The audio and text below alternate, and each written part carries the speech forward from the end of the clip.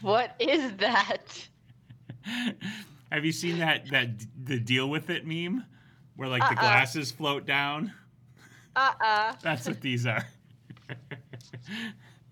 I can't see anything, so I'm not going to wear them for the whole thing. But I wanted to have them on just to start because I thought it'd be funny. All right, you ready? Yeah. I can't even do it without laughing. I'll do it. Good morning, everybody. Good morning, everybody. Happy Wednesday. Cheers. Cheers. I've got coffee today. Sorry, guys. Hey, coffee, tea, wine, whatever. As long as you're drinking something. Right. Deal with it, right?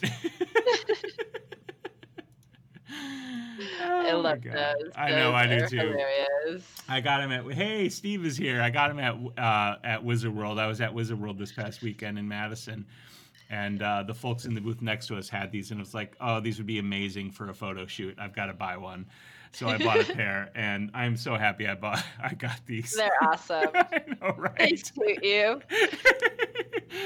I was like, oh, it'd be so cool if I could get like a prescription pair of these. Or get LASIK. I went in for a consult last Wednesday when Oh, yeah? you weren't on, and I have it scheduled for the 9th of January. They Yeah. were like, oh, well, we can do it sooner, but with it being like busy season and traveling and holidays and all that, and you have to go like a couple of weeks with just glasses, and my prescription's like 7 years old. And I was like, I don't know if I want to go like a whole month without glasses or with glasses while I'm working. Anyways, long story short, I'm getting LASIK and I'm super excited.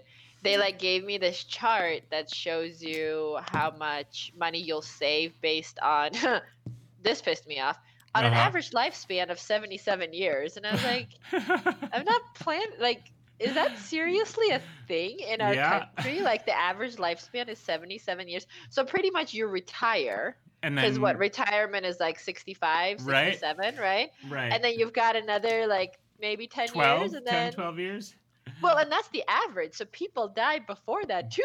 Yeah. It's kind of scary. Right. And we need to take better care of ourselves, Well, as a society. To be perfectly honest, that's the thing that keeps me motivated to work out, because I don't like working out. Right. You know? Who does? I mean, yeah, exactly. But I don't want to die. So I'm like, I should do this. The problem though is that as much as it motivates me to work out, I cannot seem to find that same motivation to not eat all of the garbage food that I love to eat. Well, you win some, you lose some. Right, exactly. But the other thing that like the chart showed was like, okay, so based on 77 years of life, depending on what, like when you get your LASIK done, it showed how much money you could save. And so if you got it done in your 20s, it was like almost $50,000 over your 77-year lifespan. Okay. And then if you do it in your 30s, it's like $30-something thousand. And then like in your 40s, it was, I think the 40s and 30s were similar. And then 50s, it started going down. Because like, I mean, even my, my doctor told me like, you're going to need readers. Like that's an age thing, like whatever. Yeah, I probably should have readers, but I just take my regular glasses off right now and read without them. Yeah. That's what, it is what it is. Yeah, and now when I'm shooting, it's like, I can like the viewfinder is fine, but if I'm reviewing a shot on the back of the camera, I've got to flip my glasses up in order to. Oh. Yeah, so I've reached that stage. So what made me decide to like, because my doctor has been on my butt about it for years, but I started doing this with my phone where I have to like. Oh right, yeah. Get in and out to see what's going on. I gotta send a text message. I'm done. I have to flip my glasses up to hold my phone at a normal distance as well. Yeah. I ended up, so I was doing that, and then I ended up, so before I went in for the consult with like the actual surgeon, I had to wear my glasses for like 3 or 4 days to like let I have really bad astigmatism, and so they wanted my cornea Okay. to like be back to where it normally would be without contacts. Mm-hmm. And I had to do a shoot that Monday with glasses, and it was the weirdest Oh. thing. I've never shot with glasses ever. Okay. So like my entire career, I've always had bad vision, but I've always had contacts. Mm-hmm. And all of a sudden, I had to like figure Deal out with like, it. I was like, this is weird. Like, Like, how do I do this with glasses? I kept like trying to like take my glasses off, but I'm blind. Like I Right. can't see anything. Yeah. Anyway, so I'm excited. Yeah, I've thought about LASIK before, but honestly, it scares the shit out of me because I've heard people who've gotten LASIK and it fucks their vision up instead of improving it. And I'm sure it's better now, but at the same time, Right. it's like, this is something that can't be undone, and it just terrifies me. So that's what they told me is it can, because that was my concern. I was like, okay, like Donald has had it and it was great. Like he literally could see that same day. It's like a 2-minute surgery, literally. Like it's 10 seconds per eye to like cut the cornea, and then it's another 30 to 40 seconds depending on how bad your astigmatism is and how bad your vision is. So it's literally less than 5 minutes for the whole thing. That's crazy. But they said, sometimes it gets overcorrected and sometimes it'll get undercorrected, but they can go in and fix it. Yeah. So they always aim to undercorrect it if possible, because it's obviously easier to fix that. But she was, because I was like, well, I literally like depend on my eyeballs. Exactly, right? For my living. Like this is no joke.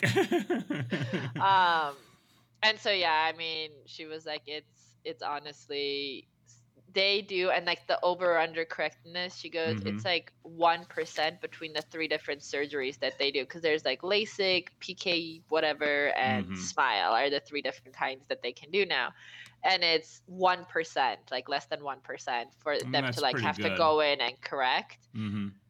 So I'm gonna go ahead and trust them, because I'm so sick of glasses, and I'm so sick of like not being able to see. Yeah. Like I'm blind if I don't have contacts in. I'm okay without my glasses, but obviously I'm not like super functional, Yeah, no, like I wouldn't be able to see the screen if I didn't have contacts in right now. Okay. Like that's how bad it is, and apparently it can get worse. So yeah, well, we don't mine want is that. like -5.25 in one, like -4 and whatever in the other. Okay. But apparently you can go up to -12 in nearsighted. Damn. That's intense. I was like, so what does the vision of those people look like? She was like, oh, you're so average. Like, your vision's actually average. And I was like, you mean it can be worse? It can be worse. So hello, we got Steve here. Mike has joined us, and I'm not sure if anybody else is hanging out in the chat or not, but hello and welcome, everybody. Yeah, I heard Mike did a newborn shoot, or was editing newborn pictures. Awesome. How'd that go, Mike? He says a local newscaster had it, and it went bad, and later she committed suicide. Oh, Jesus. Wow, that's like worst case scenario. Holy shit, that's horrible. That's a little extreme. That's awful. That's awful. Wow. I'm hoping that will not be the case. Yeah. This guy, so the surgeon that my eye doctor works with is like the best in Colorado. He does like, that's all they do is LASIK. Like their office only does LASIK, and they do like literally hundreds a month. I think he was saying that like just this year they've done like 70-something thousand people or something. Damn. I don't know, like stupid amount. Like people will come out of state to get a LASIK done with him. Yeah. So. Well, Mike's just pretty much ensured that I'm never gonna get it done. Well, maybe if you're in a state like me. Anyways. Guess I'll have to take a trip to Michigan. I mean, not Michigan, Colorado. Colorado, definitely not Michigan. You'll have to come to Dishler over here. Yeah, there we go.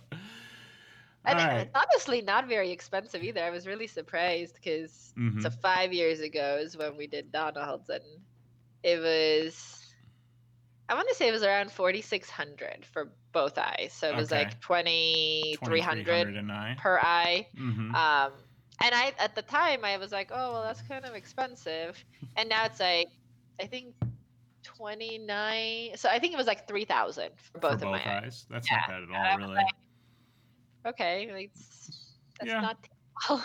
Yeah, I mean that's not exactly pocket change, but that's also not Right. like ridiculous either. That's reasonable. But yeah, anyways, enough about Yeah. LASIK. All right. So yeah, now that we know that I'm never getting LASIK and you're getting it soon, what are we going to talk about today? Well, so last time I was going through like the marketing strategies, and I figured we can kind of continue on that topic because I think where I left off will be great to kind of push people into, okay, what is like the last ditch effort for 2019? Like, what else can you do, and what can you do now that's going to help you build into 2020? Because really, like, even though I feel like it's slightly early to start planning 2020, like I typically start mid-November to late November when I start putting out, filling out my marketing calendar and things like that. It's never really too early, especially if you're in the beginning stages of your business. So I mean, unless anyone has any other topics they'd like to talk about, I thought that would be a good way to go into today. Well, Mike said, yeah, I did retouching of the newborn and no poop cleanup. No poo. That's a good sign. Oh, man. Oh, God. Yeah, newborns. They're adorable. Mm-hmm. They're just a lot of work. Yep. Both to photograph and to have. And a lot of poop. There's so much poop. So much poop. So, you never realize like how essential poop is until you have a newborn, and then every conversation turns to poop. So see, like even this conversation just turned to poop. Like, it's like babies and poop; they go hand in hand. Right, and then for the rest of your life. Oh, I'm so glad my child is potty trained now. Yeah. We don't have to deal with it as much. That's good. But, so yeah, if Mike, Steve, or anybody else watching, if you guys have a topic, throw it at us. Otherwise, Zara, take it away. Oh, jeez. I'm just going back to my slides. I literally left them up from last time. Well, there we go. I think where we like left off was creating like word of mouth buzz, and how do you do that? And pretty much the last thing I feel like I remember saying was that we need to create something inspirational. So something that's going to inspire people to come to you or to like take action. So some kind of an inspirational act that's a call to action. And then utilizing storytelling. So building a why or a purpose as to why people should come to you, or like, what is your purpose and why are you doing this? And then the last one was some kind of a human interaction and a sense of community. And the examples of that would be, so, I mean, everyone has heard of or seen those Tom's shoes. And it used to be just like those slipper ones, and now they have a bunch of other ones. Well, when Tom's first started out, their campaign was 1 for 1.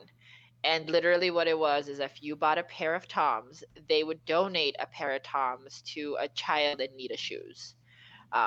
And everyone bought Tom's, even though they were like the ugliest things. They're comfortable. They were the ugliest things. I mean, actually, I think Crocs take that title. Crocs are the ugliest thing. Tom's come in a close second.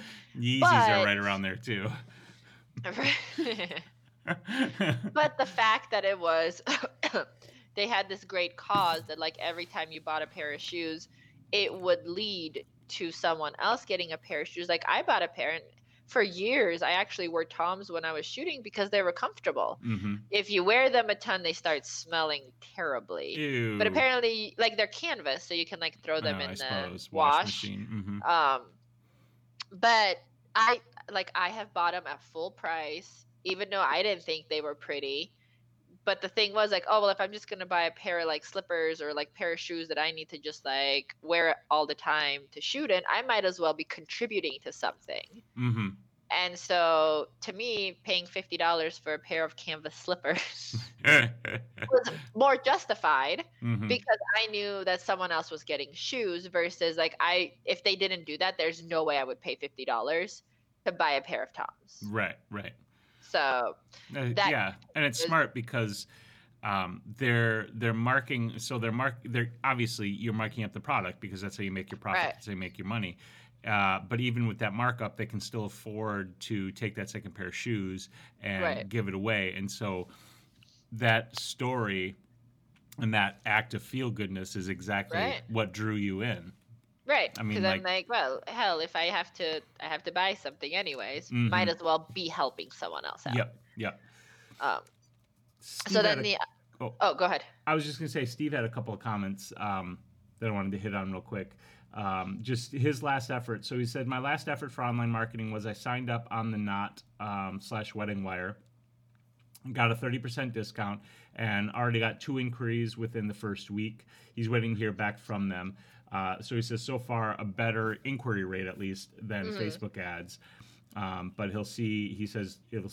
We have to see how it goes over the 12-month commitment, and he has a consult with their tech person for page organization today to see what to do for best results on the Knot / Wedding Wire. And he said that's a free deal. So that sounds pretty good because now you're putting yourself.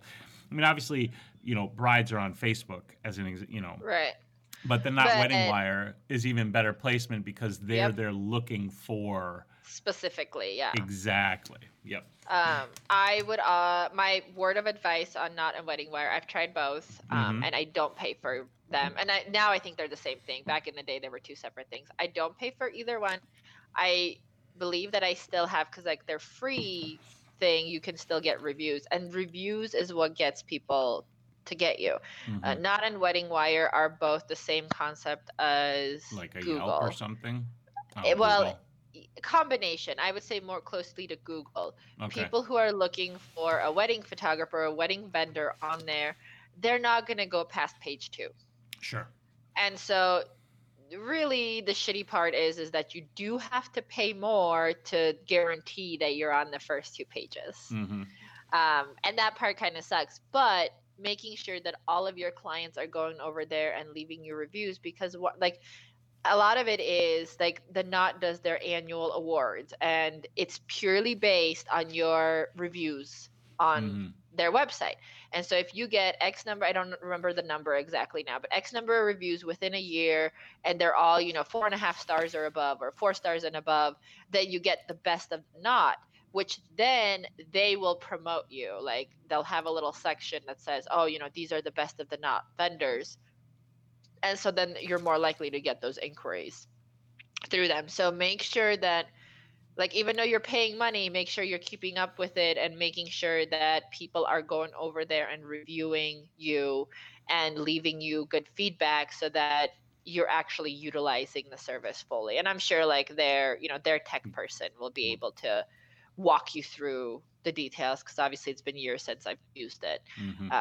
But you do have the ability to still get like those reviews, even if you have the free version. So if in 12 months, after you've done paying for it, you decide, oh, it's not worth renewing it, still make sure to keep up the reviews and stuff, because those will stay there forever. Well, until, the Knot goes out of business, right, type of thing. But yeah. Whichever comes first. Right. But yeah, I think that's definitely going to be a better marketing tool than Facebook, but you're also going to want to keep up on Facebook. And like the rule of marketing is at least 3 places, right? So like 3 places where people can see you, and that'll build your brand up. And so having a Knot account, having a Facebook account, having a website, and maybe doing some like local bridal shows and stuff is definitely going to help with that visibility and building that business. Okay. He followed up and said he's also planning to do some boudoir with Melissa this week to start that process. And nice. I'm not sure who she is, maybe the person from Wedding Wire, said that he should raise his prices because the average there is much higher. I'm assuming maybe Melissa is telling him. I mean, it might be Melissa. Or maybe it is the person from Wedding Wire, because the next comment is, she said to get people to review on there. Yeah. Yep. Yeah, reviews. I mean, reviews anywhere, right? Review, like, that's your word of mouth. Getting those reviews is your word of mouth. Yep. Advertising. Yeah, so. Absolutely. But yeah, that's a good start. I'm proud of you. I'm glad Steve's taking the bull by the horns. Yep. That's the saying, right? Yeah, take the bull by the horns, then run with it. Yep. So, the next. Oh no, not Melissa. The Knot. Okay. The next example I had here for the storytelling aspect is Chipotle. So like everyone knows Chipotle, everyone loves Chipotle. I'm really proud of them because they're Denver based. Like the original Chipotle is right off of University and I-25, right next to University of Denver. Anyways, so it's like we knew Chipotle before the world knew Chipotle. Anyways, but they did this whole campaign and they're still doing it. That's ingredients sourced locally.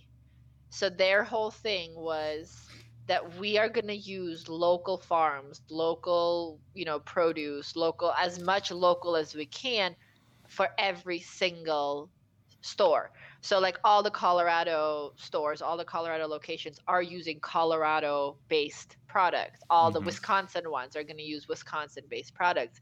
And it was like part of their, we're going to support our community. We're going to build our community and we're creating obviously more businesses. We're keeping money within our community. And even when they had like the salmonella scare, even when they had like all these other things going on, they were able to overcome that because they are still supporting their community and their community supports them back. Like we went to Chipotle on, I want to say it was Friday afternoon, maybe it was Saturday, whatever day it was. We went over there and literally the line was like wrapped around the building. Dang. And as we were standing there, and it's funny because there's like 4 Chipotles within like a 2-mile radius. So I'm not sure why this one was so busy. But as we were standing there, I was like, well, it's funny, like all these other, like Starbucks and Friday, like whatever, all these other fast food places, most of them have some kind of like a loyalty program or some kind of like a punch card or whatever. And Chipotle doesn't. And we were talking about it and it was like, okay, like they tried, like there was a very short period where they introduced like, oh, buy 4 burritos and your 5th one is free or 50% or whatever it was. And it went away really fast. Like they introduced it and within like a month and a half, 2 months, it was gone. But obviously their business is still running. And it was, I think that they realized, I don't know if this is true, but they realized that it doesn't matter. Like people are going to come to Chipotle because of the brand they've built, because of the food they have, and like the cult-like following they created versus some kind of an incentive for free food. Like people are going to pay it anyways. Like I remember when I first started going to Chipotle, like a burrito was like $4.50. And now it's like $10. I think it's like $8.50 or whatever it is. Right. But still, like it has significantly increased in price and no one blinks an eye. Same with Starbucks, right? Like a cup of coffee from Starbucks used to be like $2. And now a cup of black coffee from Starbucks is like $4.50. Yeah. And no one, people made a comment when Starbucks increased like 25 cents or whatever, but like it hasn't hurt their business. People didn't stop going there because of it, but it's because of like the stories they've built, the promise of whatever it is that they're giving you, right? With Chipotle, it's promise of growing our community and keeping business local. With Starbucks, for example, it was that cozy coffee shop type of feel, like come hang out and do your work here and yada yada. And all of that, it sounds like goes back to something that you've talked about over and over again, which is the experience.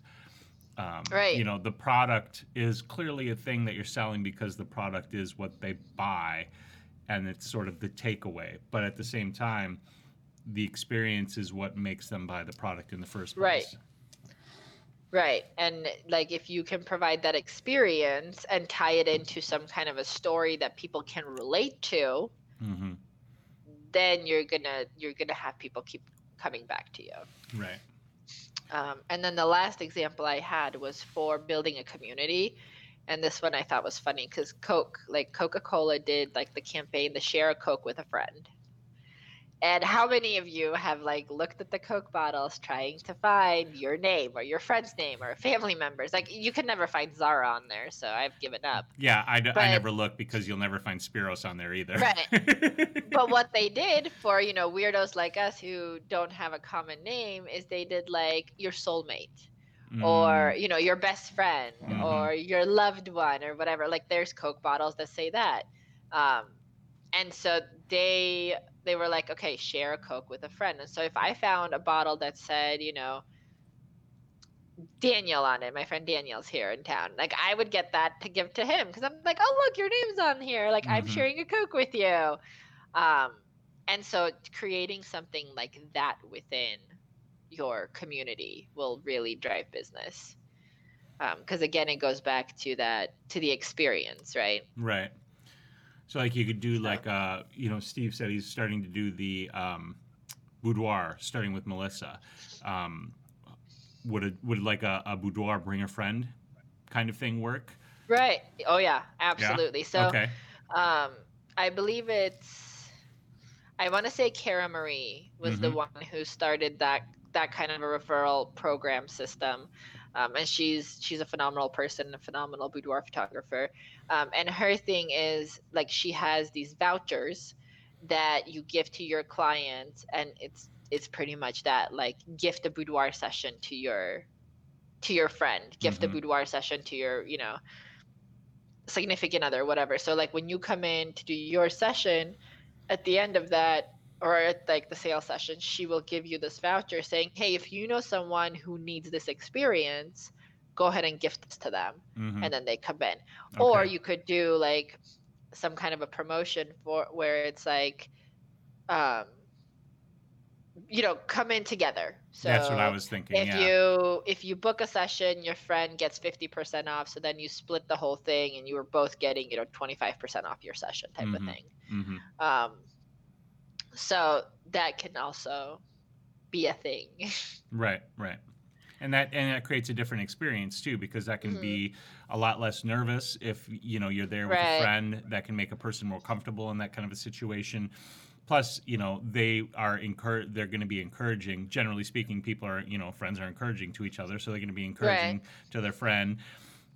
And you could even not necessarily playing off of the fantasy aspect. I'm not trying to say that, but if you take pictures of them together, that might be something that they would really enjoy as well because it's Yep. it's a shared experience. So I had sisters do that in the past. So like they'll come in together to do just back to back sessions. So like Mm-hmm. we'd start hair and makeup on one, I start shooting, and then the other one starts hair and makeup. And at the end, I always do like a couple of pictures together. And they don't necessarily need to be in lingerie. Like Right. most of them either choose to be like in the regular clothes or like sweaters or something like that. But it's just, especially with sisters or like best friends, it's just pictures of them. Like there's nothing sexual about it, but they love it. And typically they'll buy that as a print. Like they won't put it in their album, but they'll buy it as a print, or like they'll get the digitals for it or something along those lines. And it's, again, like you said, it's that experience. Mm-hmm. Like we've created an experience that they spend time together. I used to do like boudoir parties for bridal parties, so like a Mm. bachelorette party. And the idea was you'd come in, obviously everyone's getting their hair and makeup done, and then we typically, the bride would be the one who'd get like the main session, and then everyone else would just get like little sessions. A lot of people would try to turn them into more like glamour pinup style Mm-hmm. shoots, but then afterwards, they're all done up and they can go out to their bachelorette party. And those, like, while those weren't like super high sales from the individual people, but the experience was great. And then a lot of those bridesmaids would come back and book a full session because now they've gotten the taste of it. Mm-hmm. And so it was a great way, like, okay, let's support the bride. It's almost like a boudoir mini session, isn't it? Yeah, exactly. Just like a marathon where like everyone's getting, 15 to 20 minutes, one outfit type of thing. Right. Um, and one of them I did, this was years ago. They had rented this penthouse suite downtown, Mm-hmm. and they wanted to really do just like a pinup, but like, well, not pinup, but like 20 style, like Flappers. flappery, and then like furs and things like that. And Mm-hmm. so the penthouse had this like gorgeous panoramic view of downtown, and we had them all like sitting on this couch with like this downtown view with like champagne in their hands, and like every single one of them bought that as a canvas, not a huge one, but like I think there were like 16 by 20 canvases that everyone got, just to keep from like as a wedding memento. And it's great advertising because now they're gonna have it in their homes, and then their friends are gonna see it. Oh, this is so much fun! Like I want to do that too. Right. So creating stuff like that is a good idea. The like bachelorette boudoir session thing sounds like a great sort of package add-on, or even like incentive that you could throw in to the bride as you're selling, booking them as a way to help create that experience and bake the marketing into your client relationship. And I would even go as far as, I haven't done this, but it is a good idea and I might do it. So when my brides book me, I send out a questionnaire that goes over like everything they want to help create the timeline. But it also has a section where it says, okay, who's the maid of honor, who's the groomsman or best man, or all of that. So I have their names and contact information. So I would even go as far as to reach out to their maid of honor and say, hey, like, I know you're in charge of planning the bachelorette party. This is an option. Just throwing it out there. Because if people don't know, they don't know it's an option. Right. And the worst they can say is no. Yeah. And you lose nothing there. All right, what's next? So wait. Next, you should buy some merch. There you go. Throw in the link in there. If you want to support the show, head on over to https://shp.photo/bizmerch. You can pick us some merch, support the show, support us in helping you grow your business. Deal with it.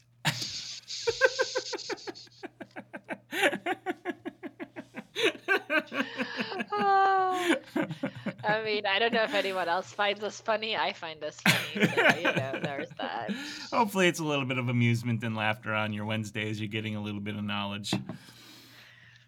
So yeah, if you want to check it out, do so. If you don't want to do that, let people know about the group, let people know about the show, let people know about the podcast at shp.photo/podcast, I think. Podcast. I hope that's the link. Yeah. It's been a while. We've had life going on. Yeah, I had a photo shoot last Wednesday, and so I wasn't able to be here, but we're back. How did that go? Tell us about it. It was great, actually. I had a ton of fun. Let me show you one of the photos that I took. I'll pop it back over here so you don't have to see me trolling around on my own trying to find the photo. But it was really cool. So what we did is Noelle came over, and we went over to Angela's house, and she painted her head up like a pumpkin. And then we went out to the sculpture park with smoke bombs, those like 2-minute long smoke bombs. And took a bunch of photos. So my favorite one, as we were walking around the sculpture park looking for different locations to shoot, I saw this. The best way to describe it is a giant adult tricycle. And it was amazing. I'm like, oh my God, we have to take photos on that. Mike said someone started the wine early today. Mike, is that you or Spiros? Because I'm drinking coffee. So I don't think I've told Spiros this story. So I was walking out the door on Wednesday. So it was last Wednesday. I was walking out the door, and there was this styrofoam box on my front doorstep. And the address, like the from address, said John Doe. And some random like New York address. And when I like shook, it's a styrofoam box, and it says like light sensitive and temperature sensitive on it. And when I shook it, film? It sounded like there was liquid in it. And I have been watching a lot of like NCIS and CSI and things like, oh my God, it's a bomb! While like I've been editing, and so I was like, oh my God, it's eyeballs, like, or some kind of a body part. What's like in the box? So Donald had told me that he had ordered something and to not open any packages, and so I like took a picture of it and sent it down. I was like, is this from you? Like, should I not open this? And he was like, Mhm. that's really creepy. No, it should be addressed to me. Like, what the hell? And I was like, you know what? I'm like running out the house. I'll just deal with it later. And so I left it and I like run out and like all I can think about is, oh my God, there's like a pair of eyeballs sitting on my little console table. Oh my God, oh my God.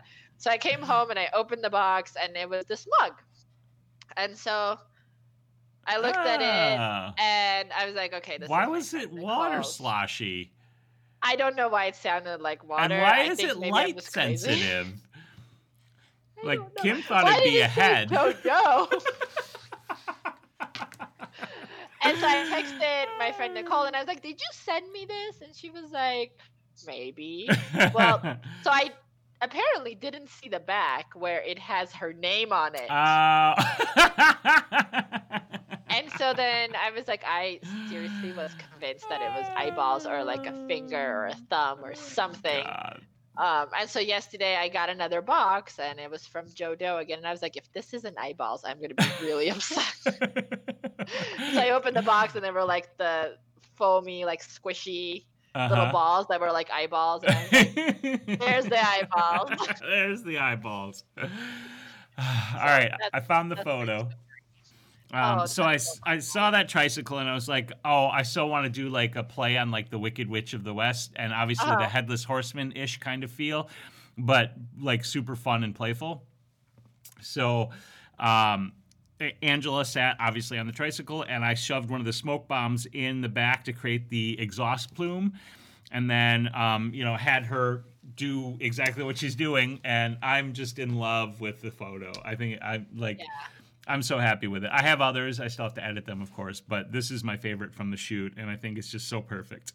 That looked so cool. Yeah, it was super fun. We were laughing so hard. At one point, now, these smoke bombs obviously get hot. They can cause flame and fire. So the very first concern was fire safety. Everything was very wet out there because it had been raining. But the very first smoke bomb, do I have it around here? I don't know what I did with it, but it looks, it's like this tall and, probably an inch in diameter, and you literally pull the pin like you pull a grenade. And, there's another one of the photos. And so I pull the pin on the first one, and it starts smoking. So I'm like, okay. And I put it down on the ground behind her, and and it started a little fire. And I'm like, oh, that's fire. That's bad.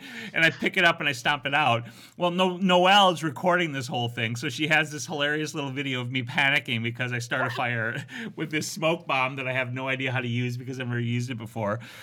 It was pretty funny. It was pretty fun. We had some really good photos. So that's where I was. So cool. I really want to use them, but then I'm just not. I feel like I'm not creative enough to like come up with something cool like this. Like, oh, that's baloney. I know, really. Like, how do you even come up with stuff like that? Like, I tell you what. Someone gave me the idea. I could pull it off, but like on my own. Let's next time I'm in Denver or next time we're together somewhere for something, we're gonna do a photo shoot, a creative photo shoot, and take you through the process. How's that? Okay. That's good. Maybe we can record it. Yes, and we can record it. And then maybe I'll put it up on YouTube since I haven't done anything with YouTube since my breakdown. Screw YouTube. Whatever. Yeah. Screw YouTube. All right, so... Yeah. We love you, YouTube. Don't shut us down, but screw you. Oh no, I kind of don't love YouTube right now at all. I'm over YouTube. I'm not saying I'll never go back, but right now I'm like YouTube. Yeah, no, it's Mike says, post it. Are you talking about the video where I'm lighting the forest on fire? You should post that. I've got to get it. In the group. Yeah, I've got to get it from Noelle. I'll ask her for it. That's hilarious. Yeah. Oh, I just saw Kim's comment. It's a head. Yeah. The box was too small, so maybe it was like a mouse head. So my first thought was eyeballs. What's in the box? Oh my god! It seriously creeped me out because I thought well, that's really suspicious. Like that it's from John Doe or whatever the hell it was. And I'm like, okay, now I'm even more worried because at first I was like, oh, whatever, like it's just a package. But now I'm like, who has my address? Panicking. Who's sending me stuff? This is gross.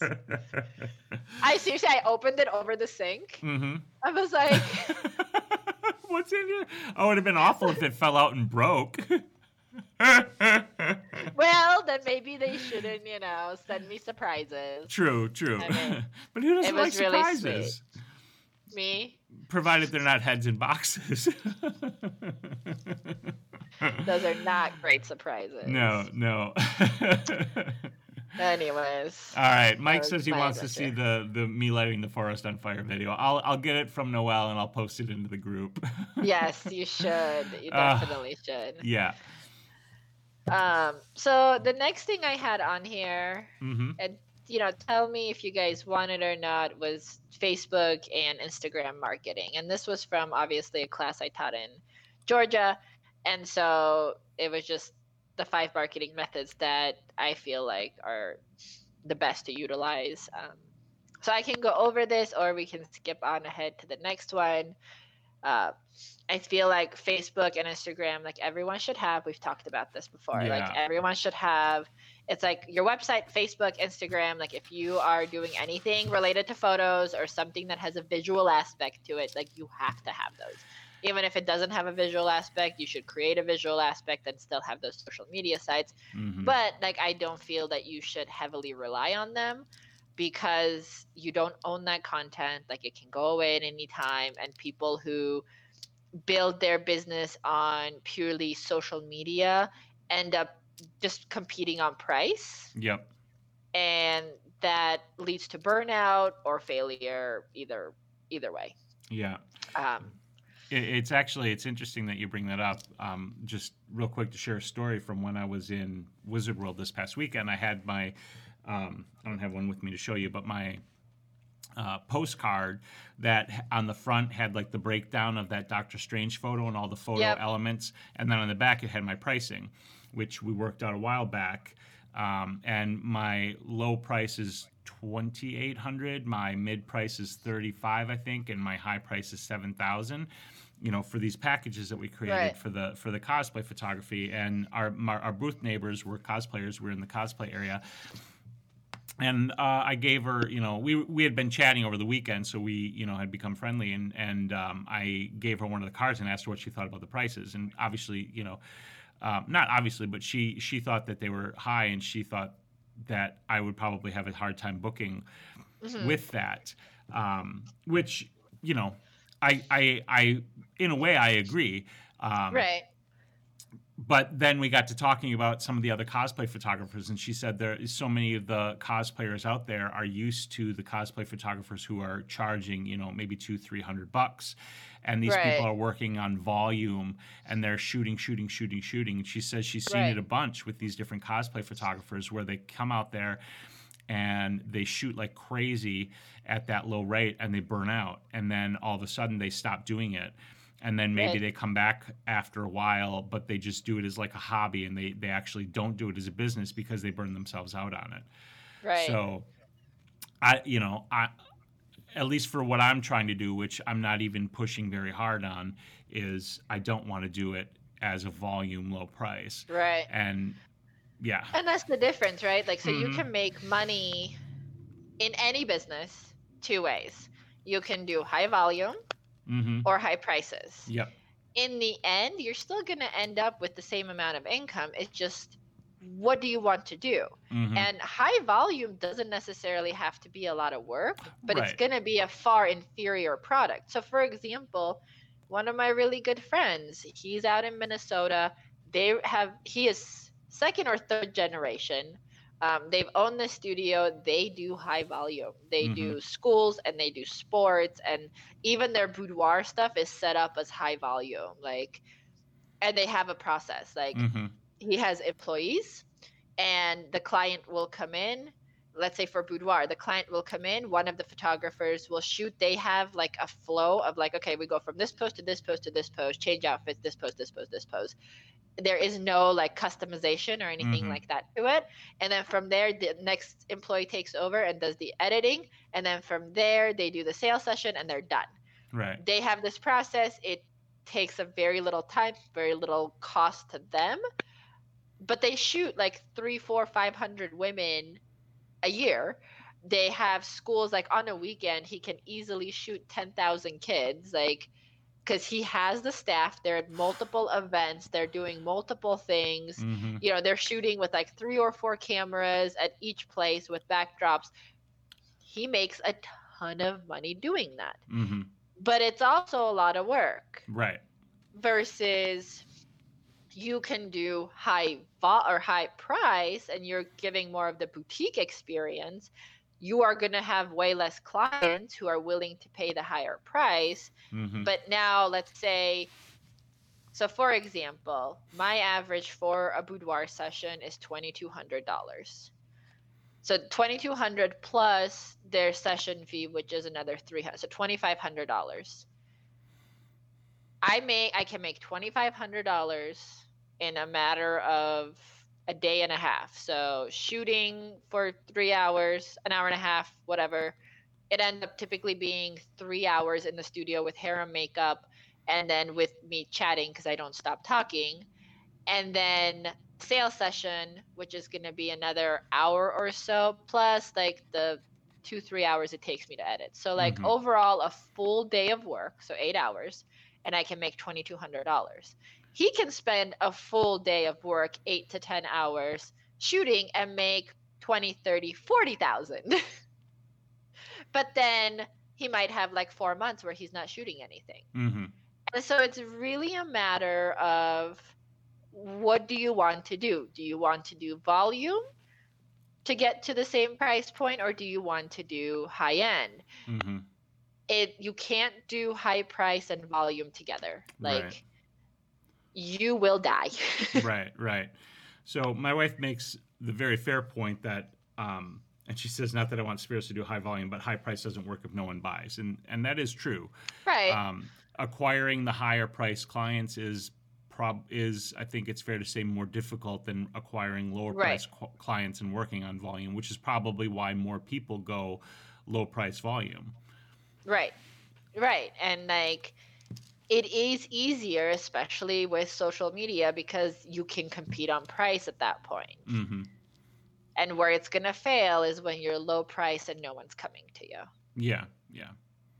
And so you would just have to pick the model and stick to it. Mm-hmm. High price is not necessarily right, and low price is not necessarily right. Unless you do it the right way. It just goes back to, like, we've talked about this before on the show, where we talk about mini sessions, right? And so how mini sessions have now become, less time. But that's not what mini sessions were originally meant for. Mini sessions were supposed to be on one day, you're shooting 10, 15, 20 people back to back. Mm-hmm. And that's why you're able to offer them a lower price, and lower amounts of time. But now you're spending one day shooting 20 families for their holiday cards, let's say. You're spending 20 minutes a client, you're giving them, 3 to 5 images, and you're charging them $200. If you have 20 people that you charge $200 for a person, what is that? 20 times 200, $4,000, Mm-hmm. right? Yes. In a day. Yeah. Like, that's a good day. Right. But if you're offering mini sessions where it's 30 minutes and they pick the date, and you end up taking a whole day to go shoot this mini session at a lower price, you're losing money. Right. So yeah. So we probably can't get into it today because it's almost 11. Well, 11 here. But Russell and Steve both said that they would love to hear more about how you sell, setup before client gets there, and closing tactics for upsells. Yeah. So I that can sounds like definitely a help. perfect topic for next week. Yeah. I could even, well, potentially, I might have to be on my phone. I was going to say I can be over at the studio. Oh, no, next week. I'm not here next week. Yeah, so we'll have to... So the week after. All right, so I'm going to put it on the calendar for the week after. That will be the 13th, and this is going to be Zara's selling process. So that'll be the topic. Okay, on the 13th. Yeah, I will be in the middle of the ocean on the 6th. So. Ooh, what are you doing Sorry, there? guys. I'm going on vacation. I'm turning off my phone. That sounds like a brilliant idea. It's overdue. It has been several years since I've actually gone on a vacation where I've turned off Like a my phone. proper vacation. So yeah, we're planning on just completely being unplugged for a week. Nice. That'll I be need really that. nice. So Yeah. I think everyone needs that. Yeah, everybody does. Everybody does.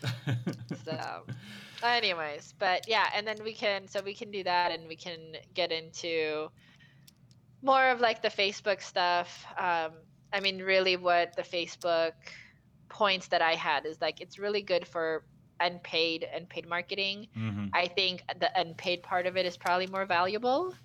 Um, it's really great for creating and maintaining like a connection to your customers and creating a community, like utilizing the private groups and utilizing groups versus pages, but even having the page that's linked to your group. So things like that.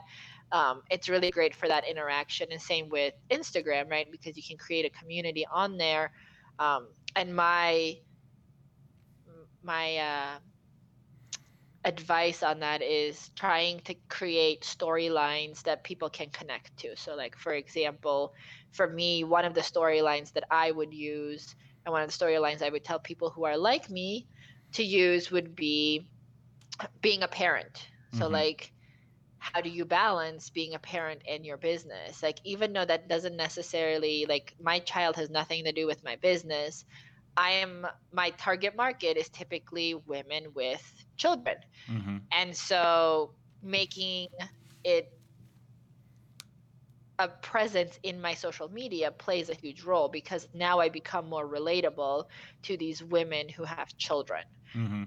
and working moms and things like that. So if you can speak to a certain community and pull them in because you are involved and they can relate to you, that's what social media is really great for, is creating those relationships, because now people see you as a human being versus just this person who's trying to sell them something. Right. Another thing I want to add to that, and this is something that we've talked about before, but I think I want to stress it because I'm not sure if people are really understanding the importance of it, and that is of an email list, of building and having an email list, because of all the things you can own as a business person, a list of people that you can directly communicate to with no go between is incredibly powerful. Right. It's more powerful than your website. It's more powerful than Facebook or YouTube or whatever. Um, and to give you an idea, and this isn't bragging, this is just the truth of what happened, but it gives you the idea of how powerful an email list can be. I have my email list that I've built over the course of however many years now, 6, 7, 8, 9 years, and it's about 30,000 people. So it's not the biggest list in the world, but it's also not a tiny list. And just recently, if you're on my email list, you probably saw the emails that I sent out regarding the 5-day deal, the bundle package that you paid whatever it was, $90, and you got like a boatload of photography products, educational materials, etc., etc. All right, I was part of that sale. My product was included in that sale, and I promoted the sale to my list. That was my principal promotion method. I also posted on social media because I was contractually obligated to do so. And I had no problem posting on social media, but all of the money I made came from the fact that I promoted this product to my list, and the people on my list saw the value in it and bought it. And the sales for me as an affiliate, I don't remember the exact number, but it was just about $4,000, and that was over the course of 5 days. And Right. and and all I did, and I'm putting that in air quotes to emphasize the fact that all I did for this particular thing was schedule the emails that were part of the promotion. But everything Right. else that went into building the mailing list is what allowed me to be at the point where all I had to do Right. was schedule the emails that promoted the product to my list. And my scenario is a little bit different because I'm selling, educational products, whatever. However, the point still stands that if you build and maintain a mailing list, that is the thing that you own. That is a direct line of communication to your clients, and you can offer them things through that line of communication, be it discounts on sessions, whatever it is. Set up those mini session blocks, whatever it is you want to offer. That's a direct line of communication people who opt in because they want your communication. Right. And we can do a whole show on techniques and strategies for building an email list, but I don't think people are taking that seriously enough because, everybody says email is dead, right?